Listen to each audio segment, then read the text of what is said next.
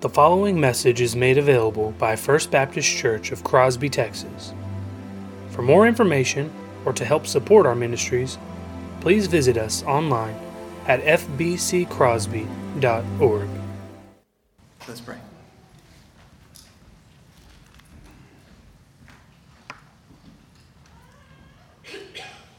Father, we truly are overwhelmed by your mercy and your grace.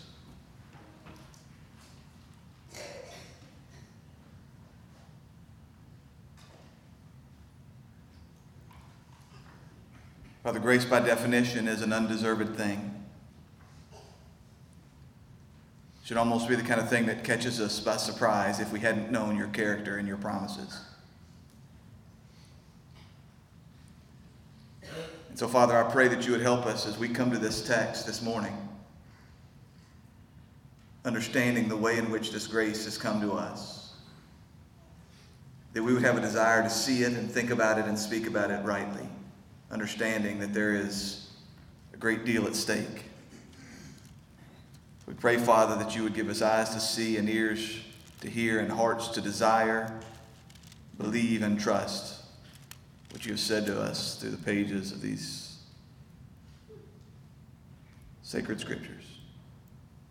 Father, we ask it. In the name of Jesus Christ our Lord. Amen. So, is it Bob Ross that says happy little accidents when he's painting? And he'll say, that's just a happy little accident. We skipped a song on accident, but that was a happy little accident. Because on this first Sunday of Advent, my desire is to preach an entire book of the Bible to you. And Haley, knowing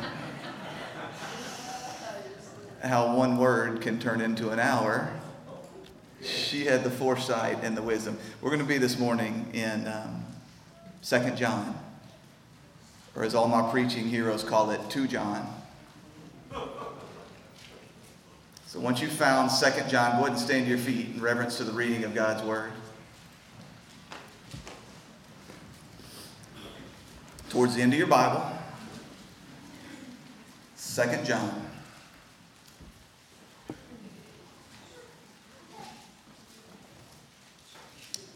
This is the holy, inspired, inerrant, infallible, sufficient, authoritative Word of God. The elder to the elect lady and her children, whom I love in truth, and not only I, but also all who know the truth, because of the truth that abides in us and will be with us forever. Grace, mercy, and peace will be with us from God the Father and from Jesus Christ, the Father's Son, in truth and love. I rejoice greatly to find some of your children walking in the truth, just as we were commanded by the Father. And now I ask you, dear lady, not as though I were writing you a new commandment, but the one that we have from the beginning, that we love one another. And this is love, that we walk according to his commandments. This is the commandment, just as you have heard from the beginning, so you should walk in it. For many deceivers have gone out into the world, those who do not confess the coming of Jesus Christ in the flesh. Such a one is the deceiver and the Antichrist. Watch yourselves, so that you will not lose what we have worked for, but may win a full reward. Everyone who goes on ahead and does not abide in the teachings of Christ does not have God. Whoever abides in the teaching has both the Father and the Son. If anyone comes to you and does not bring this teaching, do not receive him into your house or give him any greeting. Whoever greets him takes part in his wicked works. Though I have much to write you, I would rather not use paper and ink. Instead, I hope to come to you and talk face to face, so that our joy may be complete. The children of your elect sister greet you. All God's people said, amen. You may be seated. So as I said, we begin in earnest this morning our first steps into the Advent season. And by now you are surely aware, Advent is it's not just a churchy word, it has a meaning behind it. And that meaning is one of arrival, or the coming of Christ Jesus. This was the good news that born unto you this day in the city of David is a Savior, who is Christ the Lord. And as we made reference to during our opening reading in the lighting of the first candle, this was not an arrival that came out of nowhere. It had been ordained before the foundation of the world, and then for some 4,000 years, God had been speaking. Beginning right there in the Garden of Eden with the fall of man. Right in Genesis 3:15, we see God speaking, making promises and preparing the hearts of his people for the coming Christ. And those that had eyes to see and ears to hear, hearts to believe it, they anticipated it. I want you to think about Simeon and Anna, those Old Testament saints that we talked about at the conclusion of last year's Advent season. But of course, whenever we come into this time of year, we aren't just celebrating the Advent. We aren't just celebrating the coming of our Savior. We also do well to stop, to slow down, to consider and to ponder together, who is this Savior who is come? I'm speaking of the incarnation. Carne meaning meat or flesh. Incarnation, in the flesh.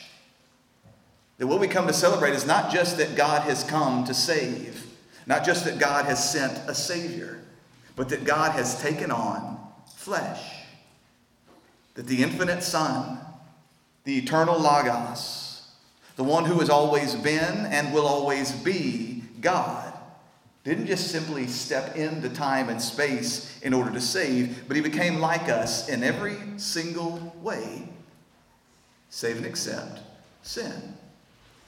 Without ever ceasing, without ever relinquishing any of what it means to be God.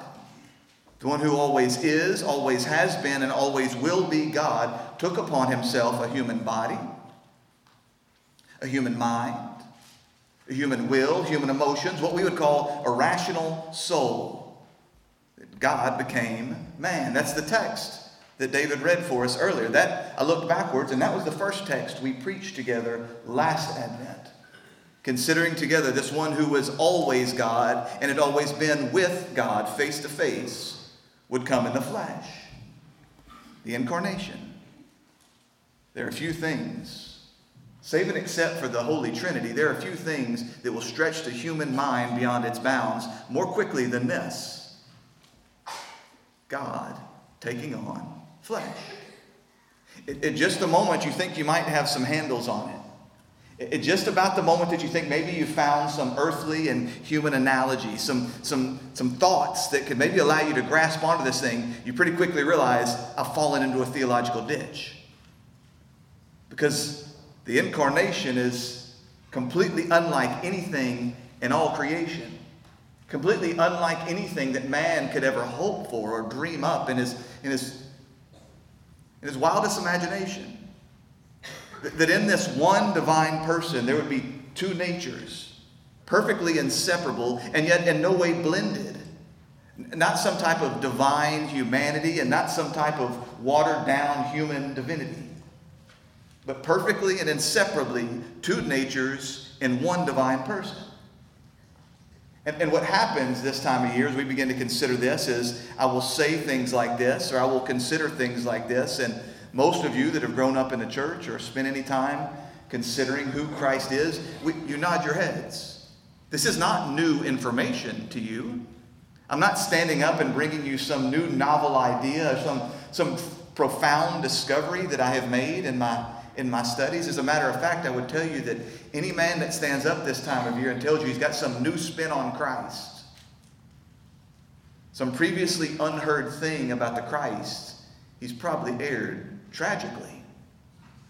So my hope for us this Advent season is not that I'm going to bring to you some brand new revelation or something that you had never really considered before. My hope is to be faithful and orthodox and true, yet recognizing that even as I read these sacred old truths, and even as I present them and your heart swoons within you, you tend to nod your head at the familiarity, and yet even with that nodding, even with that agreement, we betray how comfortable we've gotten with it.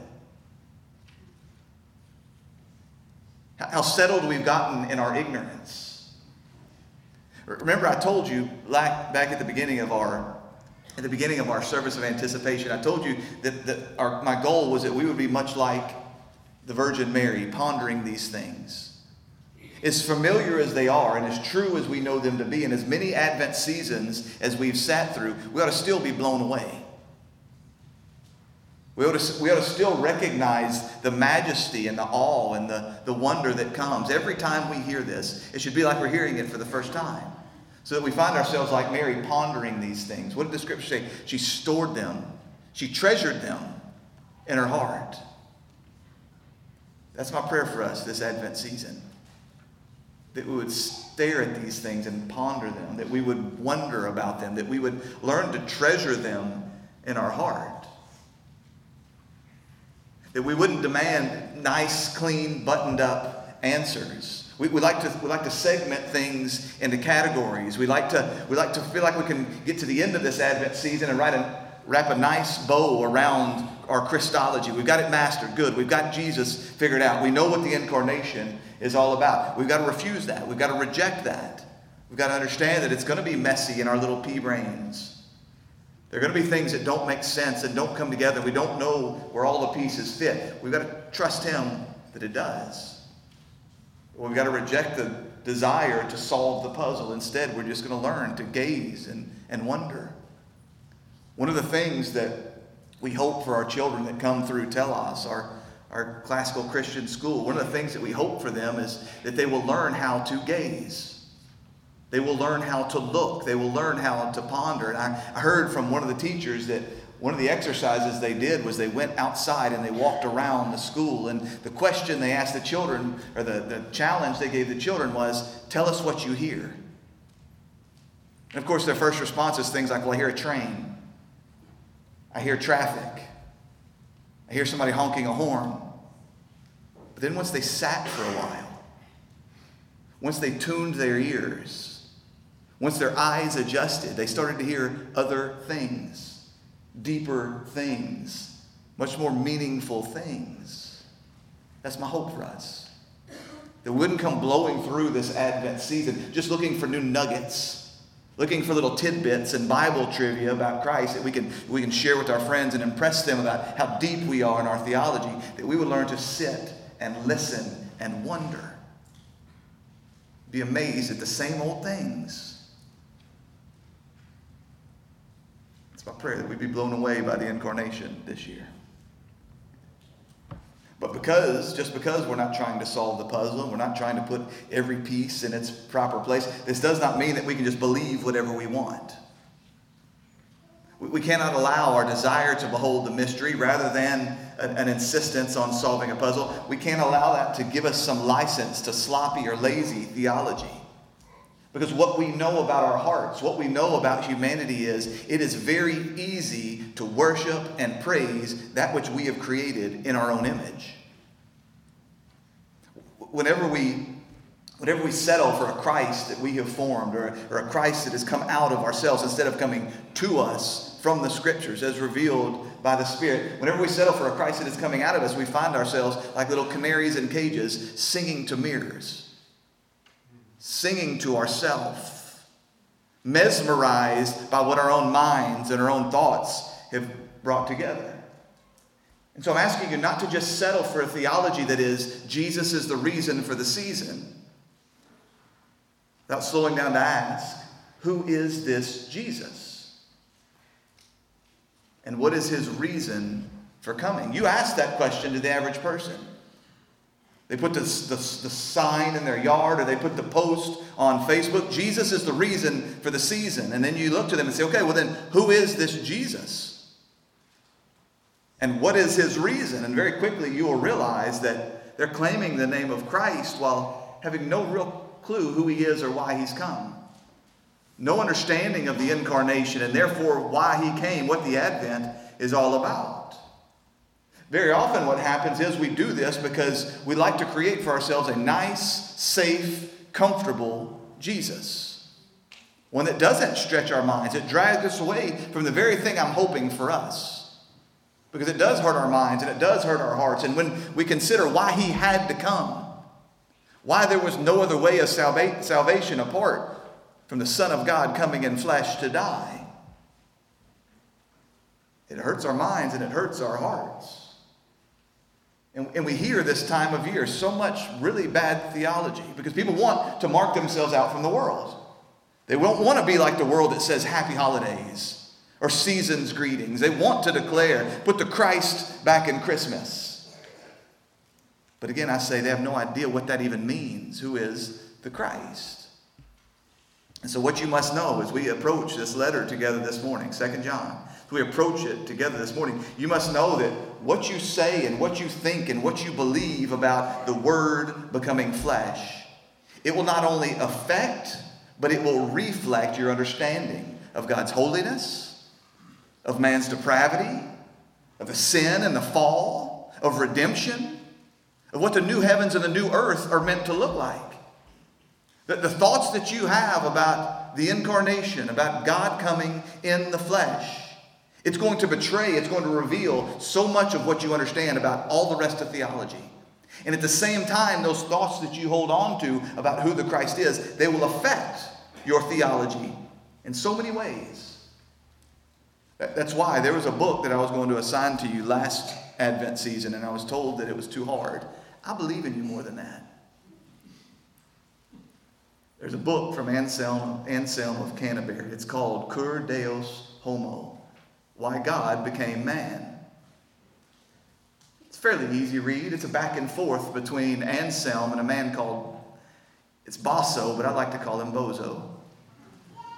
It's this back and forth dialogue, question and answer, and it's this answering the question that is the title to the book, Why God Became Man. And it's not a Christmas book. It doesn't have to do with shepherds, and it doesn't have to do with wise men. It has to do with the atonement. It has to do with upholding and defending and satisfying the righteousness and the justice of God. Why God became man was to prove God both just and the justifier of sinners. Scripture couldn't be more clear on this, that Christ Jesus came to suffer and die as the true Lamb of God, that he came to lay down his life as a ransom for many, that he came to propitiate the wrath of God by the shedding of his blood. If I can go back to that text I just quoted from Romans 3, to demonstrate the righteousness of God, because in his divine forbearance he had passed over former sins, to show God's righteousness at the present time, so that he might be both just and the justifier of those who have faith in Jesus. So you see, as we consider the incarnation this season, as we think about who is this one that has come and what does it mean for him to take on flesh, one of the questions we need to ask is this Jesus that we're proclaiming? Is this Christ in whom we are trusting? Is he both qualified and able to be my Savior? If the answer is no, then you've missed the mark. Even if you're using Bible language, even if you're using all the catchphrases, even if you're saying the Son of God came in the flesh, that God became man, even if you're using these biblical and theologically rich words, if what you end up with is a Jesus Christ that could not stand in our place as a substitutionary atoning sacrifice, then you've not got the Jesus of Scripture and you missed the mark. And so what we'll find is that we're going to spend then the whole of this life. Again, I say we're not going to master it in 4 weeks this Advent season. You're not going to master it in 4 decades. You wouldn't master it in 4 centuries. You wouldn't master it in 4 millennia. What's going to happen is the whole of this life is going to be a constant reforming.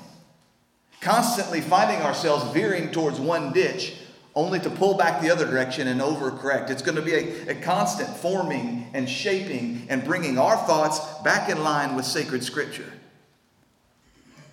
Making sure that we're not forming a Jesus that makes us comfortable and settles our mind. Recognizing that the world around us, and even many who proclaim the name of Christ, they are trying to deform us. In part because they don't have that same goal. Their goal is not to see the Christ of Scripture. Their goal is not to reform their thoughts to who Jesus has revealed himself to be. And that's why many throughout the history of the church have found themselves at war with the church over their Christology. Go back. We would do well to know at least a little bit, at least some understanding of early church history. And what you find is that so much of what brought these men to war, so much of what led men like Athanasius to be exiled 5 times, was a desire to understand, who is this Christ? What does the incarnation actually mean? And oftentimes what you'll find is that as you demand as much precision as the Scripture will allow, and as you require of men that they speak rightly and biblically and reform their thoughts to what God has revealed, you'll find that you lose friends rather quickly. They find you to be overly narrow and closed-minded and restrictive and even unspiritual in your thoughts about God and salvation. But as we see when we come to this letter, this second letter from the Apostle John, what we see is that John has great concern with regards to what we say about Christ. That this is not a secondary thing. So this letter, it is, as best we could tell, it was written near the end of John's life. The Apostle John, same John that wrote the Gospel. And what we find here in this short letter, it's the second shortest book in the New Testament, just slightly behind 3 John. What is it, 13 verses? I think it's something like 245 Greek words, something like this. It's a single letter. It would have been a letter that fit on one page to these people. And he addresses them in verse 1. He says, the elder to the elect lady and her children. Now, he doesn't identify himself as an apostle. He doesn't identify himself as the one whom Jesus loved. Apparently, this is some people that he was familiar with, and they were familiar with him. He just calls himself the elder, the presbyteros. That's the picture that we get of an elder or a pastor or a teacher. He had led these people before. He had taught them the truth, the apostolic message about who Jesus Christ was. And so we see as he works through this letter that he's got the heart of a pastor. He's got really 2 very clear concerns for these people. One of those is the way that they love on and relate to each other. The second concern he has, very closely connected to that as we will see, is the way that they are protected and on guard against external threats. And I heard a man say in reference to this letter this morning, and it really did resound true with me. He said that for every pastor, not just for every pastor, but everyone who has been given charge of the souls of anyone else, whether it's a Sunday school group or your own family, but at the heart of one who has spiritual care and concern for another's, it really does come down to these 2 questions. Will we love each other? How will we relate to each other? How will we respond to each other? What is it going to look like to live this life out together as one? And how do we protect them from threats? How do we protect them from those things on the outside that might seek to destroy them? Well, that's the elder's concern here. He refers to people that he's speaking to as the elect lady and her children. Now, some people believe that who John is talking to here is a specific lady. In fact, they'll take the Greek word for elect and they'll say that's actually her name. So they think that this is just a Christian woman whom John has a previous relationship, not romantic or anything like this, but he knows this woman and he knows her children, biological children, or maybe her spiritual offspring. But he's writing to this woman who he knows, this woman who has been chosen by God and called into the family. So that's one thought with regards to who the elect lady and her children are. But then there's another group that read this and they think that maybe he's talking about a church.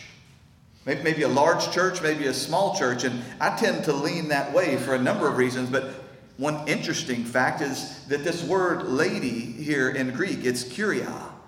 It's related to our word kurios, which is Lord. We don't use that language anymore, lords and ladies.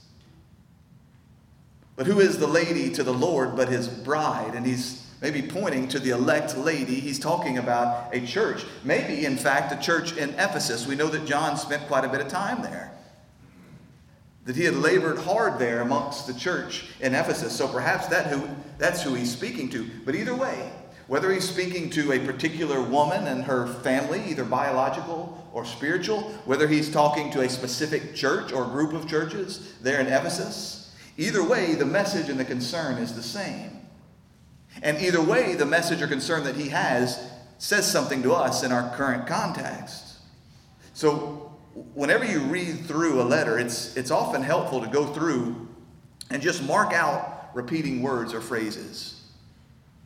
You probably notice this about the way that you speak or the way that I preach. I'll repeat things over and over and over again, and most likely it's because that's something I want you to know. Either it's intentional, and I want to make sure that you hear it and you have as much exposure to it, or just because it's in my heart, it just keeps coming out. I wonder sometimes if my girls get frustrated with me when I drop them off at school. I don't know how many times I tell them I love them, but I guess the over-under is probably 5. Okay, I love you. Have a good day. All right, I love you. Be good. I love you. Okay, I love you. That's not some intentional, I'm worried that they're going to think that I don't love them.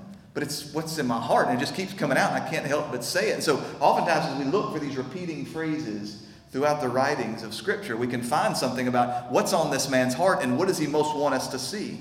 And I want you to take note of, see if there's any words that jump out at you as I reread these first 4 verses.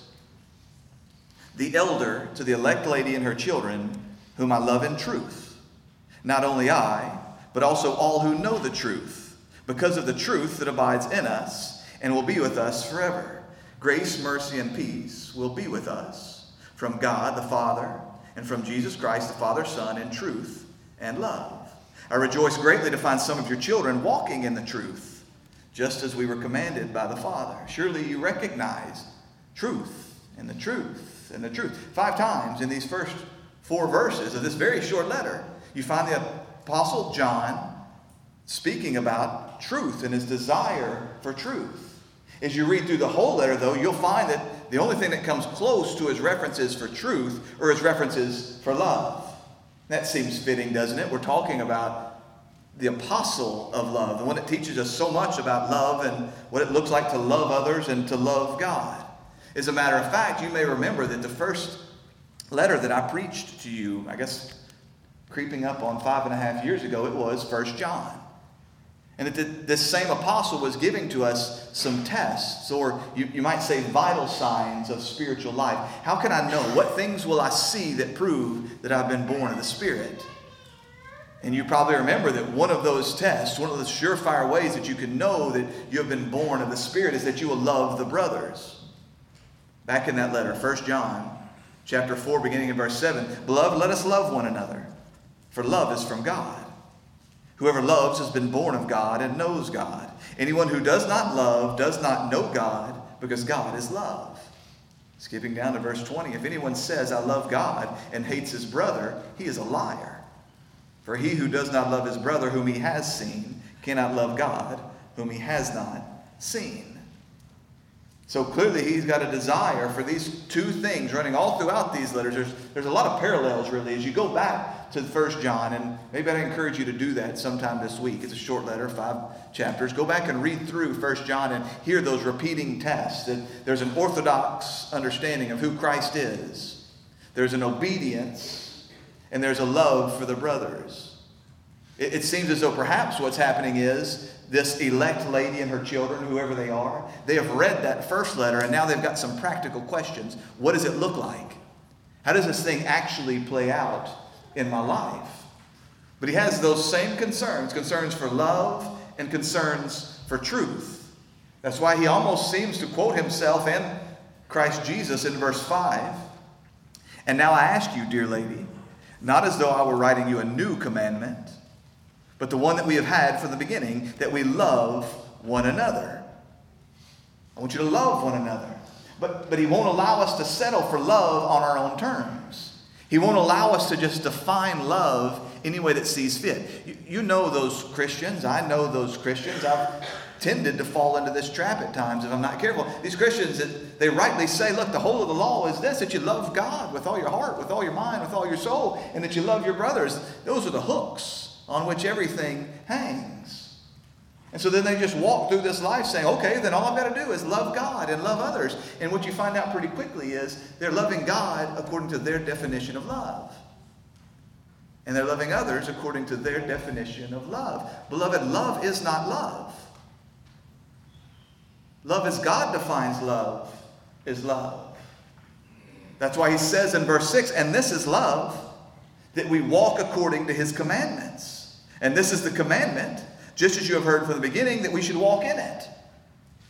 He's saying the way that you love is you love in truth and you walk in accordance with God's commandments. That the commandments of God, they tell us, okay, what does it look like to love my brother? And these commandments, they tell me, what does it look like to love the Lord my God with all my heart and with all my soul and with all my strength? Otherwise, we find ourselves, I've made reference to this before, about a yard cat or a barn cat that goes and kills a mouse or kills a mole, and then they come and they put it on our doorstep as if they've given us a treat. Your barn cat says, this is the way I love. I kill a mole and I bring the stinky thing to you. And you say, well, thanks for nothing. This is an offense and a stench. But how many men, they go and they kill a mole? They do whatever it is that seems like love to them without bringing it in line with the truth of God and the commandments of God. And then they bring it back to God and say, aren't you proud? God says, well, no. Well, I'm sincere in this, but it's death. And it's a stench. So John is saying that for you to love, for you to truly love, is to do so in right relationship with the truth, specifically that truth which God has revealed. Again, we don't get to define truth for ourselves. You remember the encounter that Jesus had with Pilate, and he's talking about the truth. And what was Pilate's response? What's truth? That's the world that we live in. So he's saying that which we call love that doesn't match up with truth. God's truth, as God has revealed the truth, that thing's not love. Similarly, though, those of us who would claim to hold on to the truth and yet are not loving God and loving our brothers, we've not yet fully grasped the truth. This keeps us away from some type of cold intellectualism. It completely eliminates any type of theological haughtiness because I can't hold on to this and claim that it's the truth and claim that I'm abiding in and walking by the truth while looking down upon my brother. To say that I love God while hating my brother is to prove myself to be a lie. And to say I love the truth while hating my brother is to prove myself to be a liar. So he brings these things together. And right from the beginning, that's why he began his letter to these people with I love you in the truth. And I love you in the truth because of the truth. It's the truth that binds us together. He says the truth that's in you and the truth that's in me and the truth that remains. What joins us together? What binds us together as a people? What causes me to love you and you to love me? Isn't it the truth? Isn't it this truth that we hold together as revealed in God's Word? Look, there's plenty of things that are easy to not love me for. There's plenty of unlovely things in me. Any love you have for me bases itself on the fact that we're united in the truth. The truth and love. That's his focus here. So he says, I rejoice greatly to find that some of your children are walking in the truth. He says, tantamount to saying, and walking in love. Now, we don't know where he ran into these children. We don't even know who the children are. But is it perhaps that, he ends this letter by saying, your elect sister greets you. And so perhaps is John removed from this church, this elect lady and her children? He's being ministered to by another church, and he's run into some of her children. He's run into some who have come from that town that he otherwise didn't know. And what does he see when he looks at them? He says, I see you're walking in the truth. We don't think in those terms very often, do we? Walking in truth. It's all over the Scripture. John has great concern for it, as does the Lord Jesus Christ. But more often than not, we think of truth, we think of intellectual activity. What do I believe? What do I confess with my mouth? But he says, no, it's not just enough to believe it. It's not just enough to confess it. I desire that you walk in it. That this is the pattern of your life. That this is the force behind everything that you do, that you're walking in truth. And he says, and I delight in it. Can anything delight you more than to catch your children walking in truth? He says the same thing in his third letter. The third and fourth verses of 3 John. He says this, for I rejoice greatly when the brothers came and testified to your truth, as indeed you were walking in the truth. I have no greater joy than to hear that my children are walking in the truth. Why do we do so much of what we do? Because we have a burning desire to see our children walking in the truth. So this is the first half of the letter. We're united in the truth. We love each other in the truth. We are bound together by truth. I celebrate the fact, I rejoice in the fact that I catch you walking in the truth for a very specific purpose. And that's what the for at the beginning of verse 7 is. Some translations, I think the NIV, they didn't know what to do with that for, and so they eliminated it. But if we remove the for, we almost have two different letters.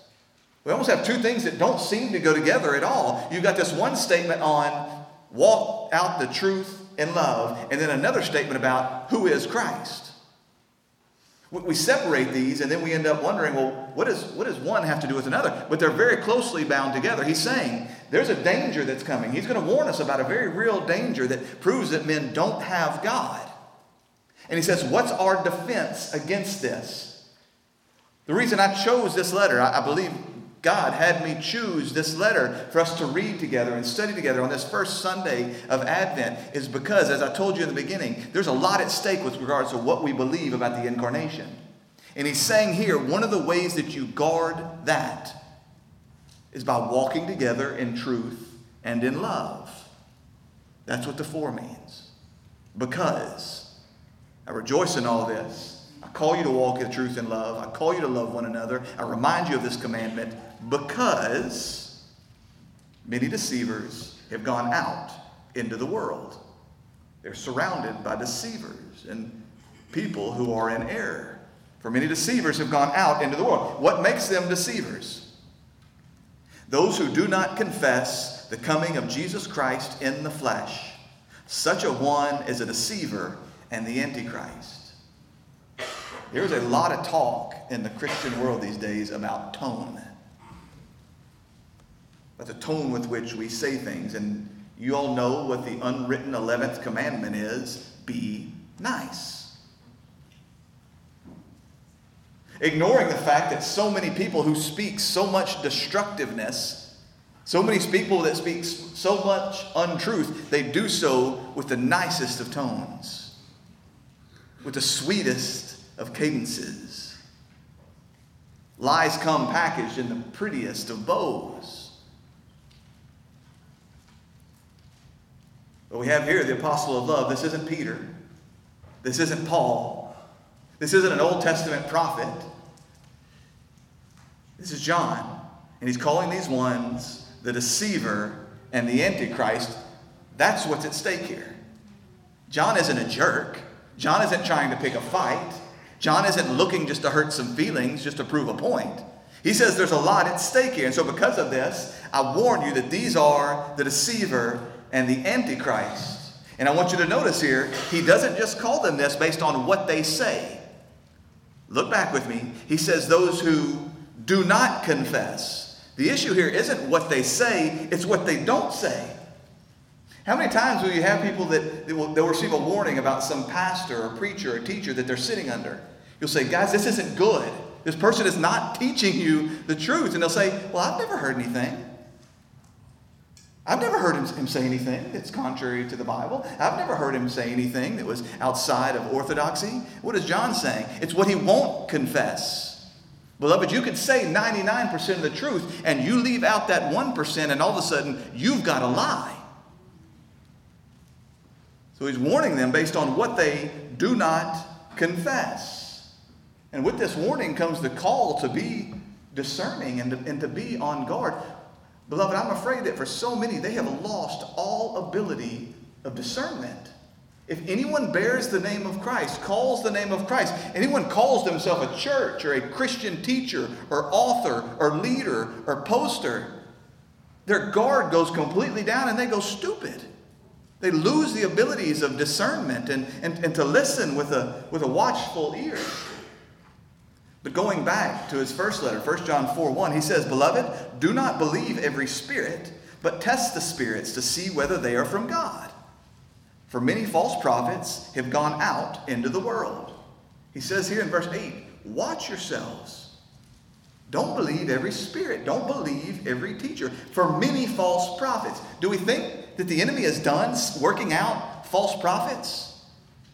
Do we think that deceivers that they went extinct in 1950? Do we think that the enemy has just laid down and that the spirit of the Antichrist is no longer at work? Do we think that the church somehow has come to an absolute purity to the point that anyone who can build a building and put a person on a stage all of a sudden is exempt from this? Surely not. So he's saying you've got to watch out.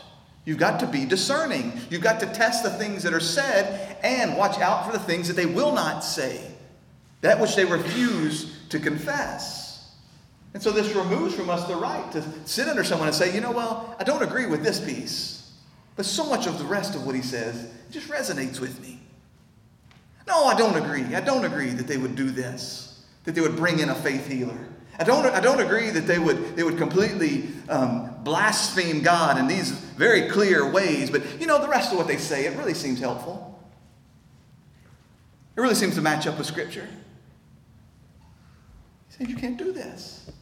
You've got to watch out. You've got to beware. You've got to be on guard. You've got to test the spirits.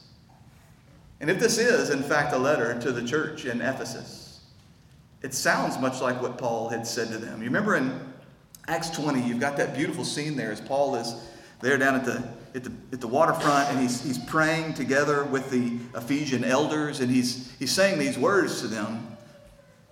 Acts chapter 20, he says, "Pay careful attention to yourselves and to all the flock, in which the Holy Spirit has made you overseers, to care for the church of God, which he obtained by his own blood. I know that after my departure, fierce wolves will come in among you, not sparing the flock.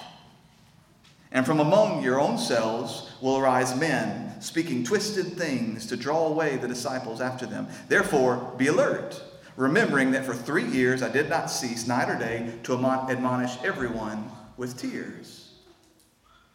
He's saying these will come after me, and they have the spirit of the Antichrist, that spirit that is opposed to God. And they're not going to present themselves in ways that seem obvious. They're going to work their way in as wolves in sheep's clothing. They will appear like you. They will speak much of the language. They will be sneaky. Oftentimes, so deceive themselves, they don't know that they're the deceiver. They're not waking up on Sunday morning and twisting their evil mustache and giving out I'm going to lead everyone to the pits of hell. They themselves have been deceived, and now they're participating in deceiving others. Even as they speak and sound in very many ways orthodox. They can say things like, Jesus is Lord. They can say things like, God the Son came in the flesh. They can point us even to the crucifixion and the resurrection. And yet if you don't listen with discernment, if you don't dig, if you don't ask questions, if you don't compare to the whole counsel of God's Word, pretty quickly you realize, I'm talking to a Jehovah's Witness here. But they sound so much like us. They speak so many of the same kind of words and the same kind of lingo. But he's saying it's those who do not confess the coming of Jesus Christ in the flesh. Again, this is a concern going back to his first letter, the 4th chapter. He says, 1 John 4:2, "By this you'll know the Spirit of God. Everyone that confesses that Jesus Christ has come in the flesh is from God. And every spirit that does not confess Jesus is not from God. This is the spirit of the Antichrist, which you have heard is coming, and now is in the world already." So this was a particular, one of the earliest heresies that was threatening the church. There was this particular worldview called Gnosticism, and it had a very dualistic view of creation. There was the invisible and the spiritual world, and that's all the good stuff. Then there's the tangible and the physical world, and that's all the bad stuff.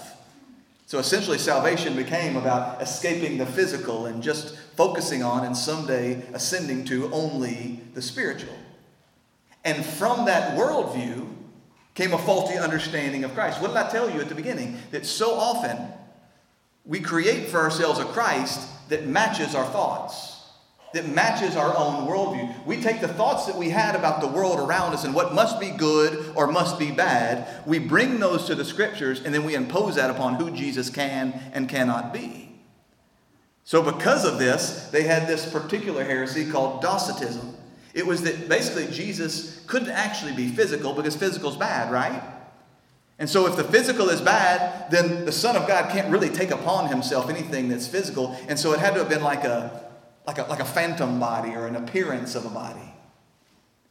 There was others that with that very same worldview built this picture that what actually happened was that the Son of God, the Logos, came down upon Jesus, the son of Mary from Nazareth, at his baptism, but then departed before the crucifixion. Again, what they did was they took their worldview and they imposed it on Christ. That's why we got to be careful. Constantly bring our worldview in line with who Jesus is, not the other way around.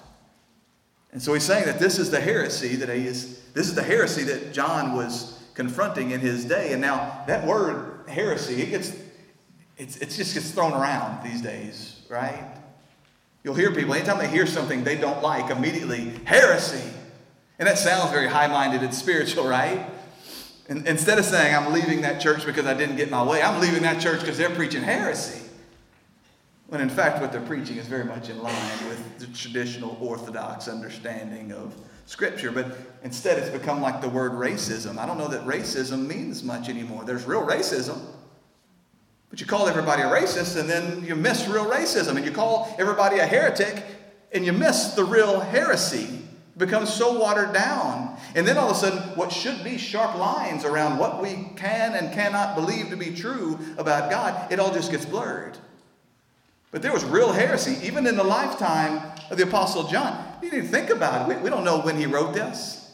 I tend to think that the Bible was concluded before 70 AD, but even if you think it went all the way out to 90, the end of the first century, you're still talking about within the lifetime of people who knew Christ. Witnessed Pentecost, saw the crucifixion, and you've got this type of faulty, unorthodox, heretical thinking. Specifically, they were denying the true incarnation, that Christ Jesus had come in the flesh. Now, if we're not careful, though, we read this and we think, okay, good, well, I'm not a Docetist. I don't even know what that means.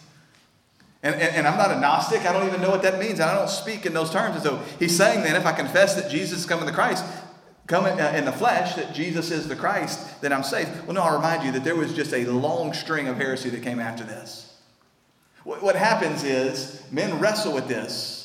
And instead of beholding and gazing and constantly bringing their thoughts back to what Scripture says is true, they constantly try to solve the puzzle. And when you try to solve the puzzle, that's where heresy comes. You end up with Arianism, some belief that there was a time when the Son wasn't, that he was the greatest of all beings, but one that was created by the Father. Or Eutychianism, where you believe that there is this blending between the natures of Christ. You get 100% God and 100% man, and instead of remaining 100% God and 100% man, they blended together to make milk chocolate of some sort. There's Apollinarianism that says that what really happened was the Son of God came and he just kind of put on a flesh suit. He stepped into a flesh suit, but that there was not a real human soul in there. There's some that teach that what happened was the Logos came and it just removed or consumed the human soul of Jesus of Nazareth, so that he didn't have a human mind and a human will and human motion. They just keep recycling these same old heresies. Again, if you go back and study early church history, you find that going through about the 5th century, they'd kind of created all the heresy there is, and now we just recycle it. We rename it. We put a new twist on it. So he's not saying you master this one thing and then all of a sudden you're free to think whatever you want about Jesus Christ. He's saying any who speak that's not true about Christ like this, you've missed the mark. So he says, watch yourselves, verse 8, so that you may not lose what we have worked for, but may win the full reward. He's warning about the severity of what's at stake here. He says, I care that you would not lose what we have worked for.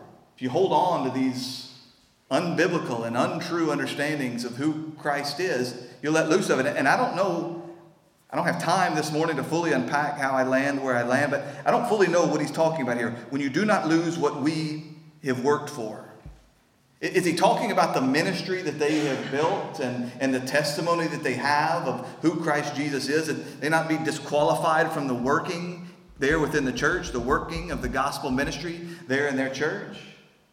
Is he talking about salvation? Is he talking about, if you get to the next verse, he says that those who do not abide in the teaching of Christ and those who go ahead outside the bounds of who Christ is, says they don't have God.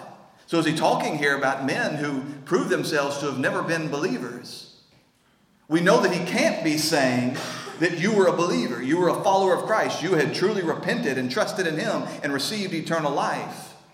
But then because this faulty teaching snuck in, you lost that salvation. There's no such thing. Christ Jesus causes all those who are his to persevere. No one will snatch them from his hand. But perhaps is he talking about those deceived ones, much like he did in his first letter? He says they went out from us because they were not of us. They looked like us, they spoke like us, they participated in the ministry with us, but in the end they proved that they didn't have God. They professed the name of Jesus Christ, but once it came down to it, you realize we're not talking about the same thing. We're not believing in the same Christ. I tend to lean towards the second. I think he's saying, my fear for you is that you prove yourself to have never been true. You prove yourself to have never been sincere. You prove yourself to have never had God because you go beyond. He says, everyone who goes ahead. This is like there's a fence around what is true and where we can go with regards to our thoughts about God. And he says, you're desired for more. I used to be a big golfer, and there was a golf course I played pretty often that had a hole that basically was just a sharp left turn. And if you hit your biggest club, you were going to go over the fence on that hole. And the first time I didn't know. So I just hit my biggest club. It went over the fence. Well, I realized that a bunch of people had made that same mistake. And so I looked out there and I saw just thousands of golf balls. So I jumped the fence. Started gathering up as many golf balls as I could. Next time I played that course, I knew the hole. I wanted more golf balls. So I hit the big dog again. Jumped the fence. And about that time my dad said, there's a sign right here that says you will be shot.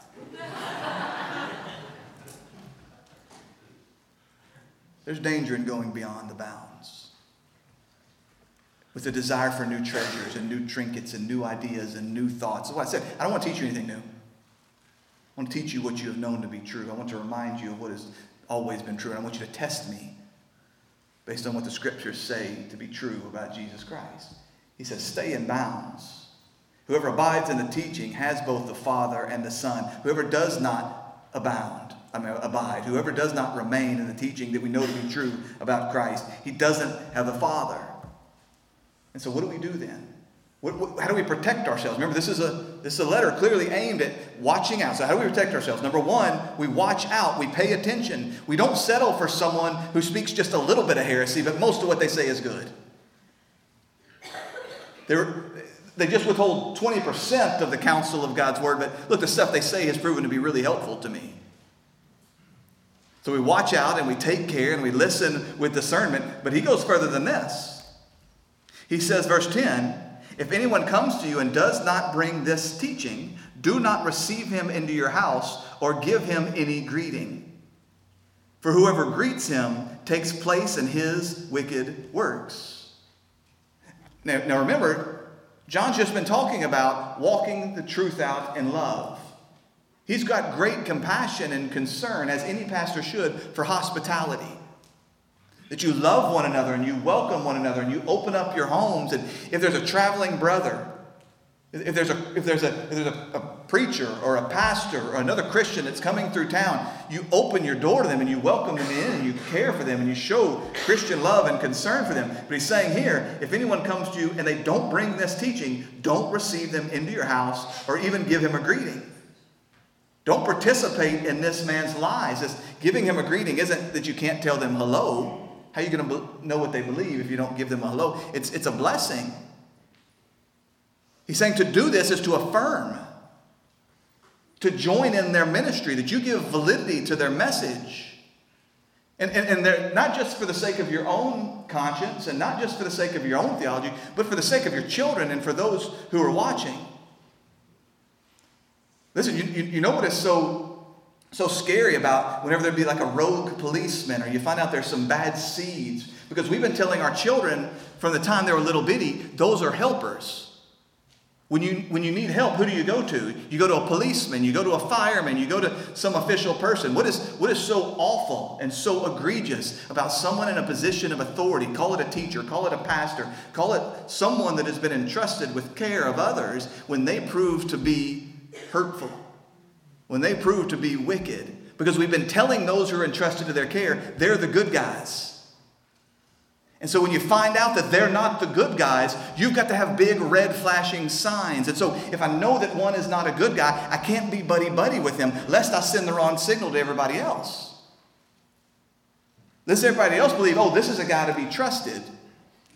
This is a guy to be listened to. No, you don't welcome them into your house. You don't give them a blessing, lest you be seen as participating in their wicked works. And again, how incredibly harsh does this sound in this ecumenical age? When we're told we're all just supposed to partner together. We're all just the church. Well, some are. But we've got to have discernment. We've got to have a questioning ear and questioning eyes to make sure. Are you confessing the same Christ? When you say that he has come in the flesh, are you confessing the same Jesus that we are? And we can't worry about tone, and we can't worry about appearances, and we can't worry about how that might be received by those who already hate us. We've got to recognize that our job is to protect the flock. Our job is to watch out for error. Our job is to not be seen to be participators in wickedness. And again, this could make people very uncomfortable. Number one, because we don't always know where the lines are, and that's just flat out truth. It can be incredibly difficult to figure out what is the kind of offense that we can't just fellowship. It takes wisdom, and it takes seeking counsel, and it really does take the work of the Spirit of God to give you a discernment between who am I allowed to partner with and to greet and to welcome in my home, and who must I shun. But then also because we don't know how to do. There's always, anytime there's this conflict or anytime we're seeking to build some separation, there's always the possibility for flesh and sin and haughtiness and pride to sneak in. Just to be frank with you, for 5 years I've wrestled with this as your pastor. Because anytime I'll say things like, you hear other pastors say, I inevitably get emails from people that say, I don't like it when you say that. Sounds like you're saying we're the only good church. I'm not saying we're the only good church, but you've got to know the evil that's out there. And so if I'm honest, I wonder if I've veered too far and I've missed the ditch where I'm supposed to stand in front of you and call out churches by name. Because here's the reality. Sometimes people move on. They leave this church and they go sit in places where the truth's not being taught. But do I answer for God? Answer before God because I haven't stood in front of you and said, mark these people and avoid them. You see the problem. You see the tension. You see the difficulty with this. And he's not talking about non-believers here. He's talking about those who claim the name of Christ. I've got to move here. But if you consider that the sexual sin in 1 Corinthians 5. Remember the man has his dad's wife is his lady. It's weird. There's something going on there. He's saying that's even the kind of stuff the world doesn't do. That's creepy in everybody's book. But he says, 1 Corinthians 5:9, Paul says, I wrote to you in my letter not to associate with sexually immoral people. Not at all meaning sexually immoral people of the world, or the greedy, or the swindlers, or the idolaters, since then you'd have to go out of the world. He said, I told you, don't hang out with perverts. But I didn't mean the perverts in the world, because if that was the case, you just have to go to the moon, because you're surrounded by them. They're everywhere. He says, but I'm writing you not to associate with anyone who bears the name of brother, if he is guilty of sexual immorality, or greed, or an idolater, or a viler, or a drunkard, or a swindler, not even to eat with such a one.